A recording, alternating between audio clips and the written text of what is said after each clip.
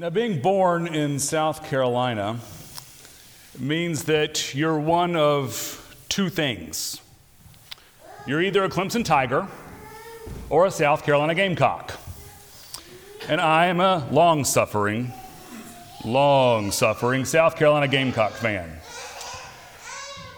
Now, when I moved to Pennsylvania, I adopted a second team into my fold, Penn State. Anybody ever been to Beaver Stadium? See the Nittany Lions play? Yeah, you have. Alistair, I think, thinks he has, but he really hasn't. When you go there, they start every game in a very simple way. One side of the stadium says, "We are," Penn State. And the other side says, "Penn State." And Alistair's doing his own Penn State war cry, I think. So just imagine for a second you're in Beaver Stadium in Happy Valley, Pennsylvania, and you have 106,000 people saying back and forth, "We are Penn State." Oh yeah. See, I'm already adopting you all as Penn State fans.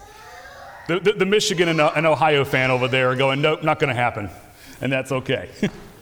Now, whatever team it is that you support, or if you don't have one at all, you all have your own little traditions when you go to a football game. I know I got some Tide fans here. What do Tide fans do?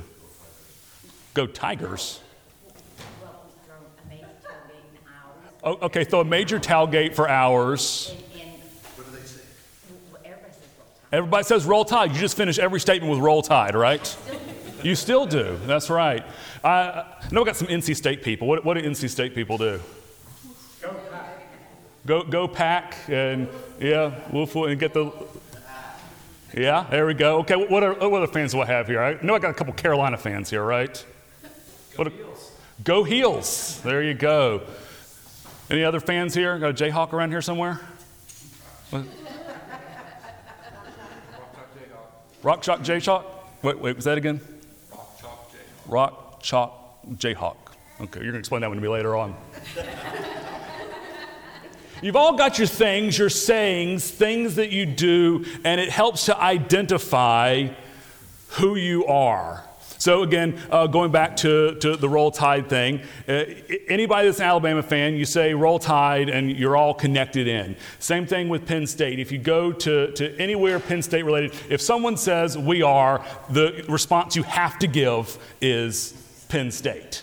And it works even down here in North Carolina. If I see someone with Penn State gear on, when I walk by them I say "we are," and they invariably will say Penn State. You hear it and you just have to say it right back. Hearing is one of the ways that we connect ourselves to one another. It works in sports type contexts, and it works in faith contexts as well. Now, they didn't have football or basketball in Jesus' day, but one of the ways they all gathered together was in festival times. And Jesus and his disciples have found themselves gathered in Jerusalem for a while now, for at least 2 months. When this story is happening, this is roughly in our December time, and they've gathered for the Festival of the Dedication. Does anybody know what the Festival of the Dedication is? Nope, that's okay. That's why they pay me the big bucks. Okay? True, there you go. The Festival of the Dedication is just another name for Hanukkah. So they're gathered in Jerusalem to celebrate Hanukkah on this occasion. Now, I said they've been there for about 2 months. This isn't a 2-month festival. Hanukkah lasts for how long? Anybody know? Eight nights. 8 nights. So before that, they had another festival called the Festival of the Booths. Anybody know what the Festival of the Booths is? Not you? Great, I'm earning my paycheck today. The Festival of the Booths celebrates the time period when God's people wandered through the wilderness for 40 years, and they lived in booths, which is a fancy name for tents. So as you might can imagine, everybody gathered in Jerusalem on the Festival of the Booths. And what do you think they did to observe that occasion? They made booths, they brought their tents, and they went camping to celebrate that festival. Now, how would y'all do if I said, okay, everybody, we're going to celebrate the Festival of Booths, and so I want you to all bring your tents and we're going to camp out on the front lawn of the church? Roll Tide, okay. The Tide fans are there for it. Well, that's what they would do. And so Jesus and his disciples stayed in Jerusalem for the 2-month period between booths and the festival of the dedication. And he spent most of his time going to the temple to teach and to heal. And he also spent time in people's houses, continuing that ministry of teaching and healing. And so for 2 months, there would be all of these sounds going on around Jerusalem. At booths and at the dedication festival, there would be all of these liturgies and services. There would be cymbals and trumpets and all of these sounds that would be there to remind you who you were, that you were an ancestor of this great faith tradition. And in between, there would be more sounds.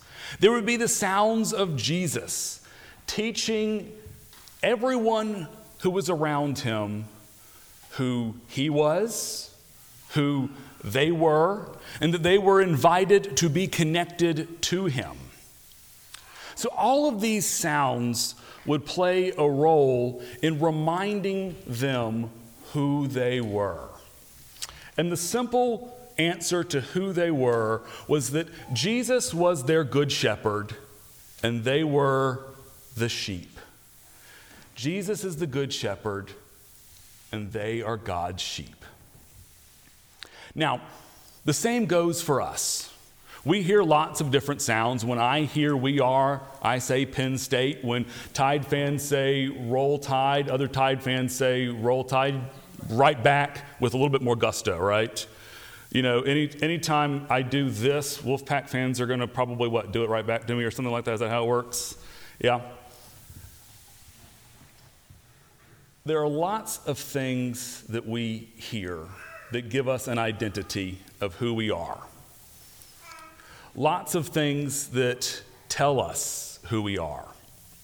The devil is going to work really hard to communicate to you and tell you what?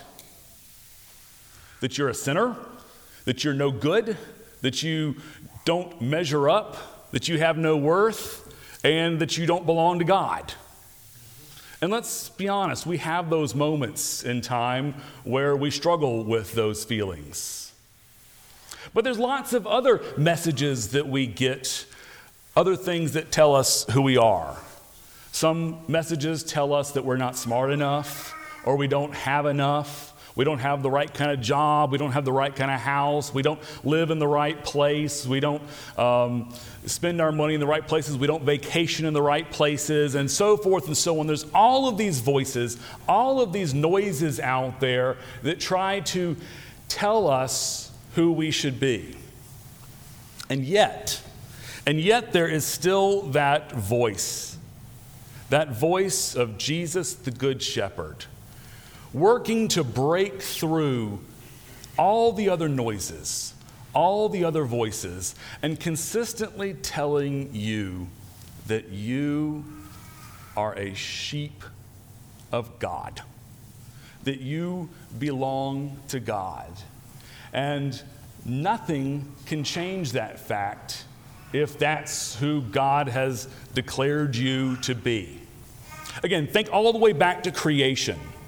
There was nothing at all, and God spoke, and things started to happen. There was light, and there was sky, and earth, and moon, and stars, and animals, and at last people. God spoke it, and it was. And so the same kind of holds true for us. If God declares us saved, if God declares us children of God, if God declares us his precious sheep, then we are. So, in true Penn State fashion, There's lots of ways we can answer. When I were to say we are, there's lots of ways you can answer that. You can, of course, answer that as Penn State. You can answer that as sinner or not smart enough or whatever it might be. But for us Christians, named and claimed by Jesus, when someone says we are, our answer would be God's sheep, because God has declared us to be. So let's try that. So we are. Okay, that was great. It sounded nice in here, but they probably didn't get it outside there. So let's try it one more time. We are. Okay, that was a lot better, but I bet you can do really well. I bet there are some people here who can get loud. All right, so let's try it one last time. We are. Amen.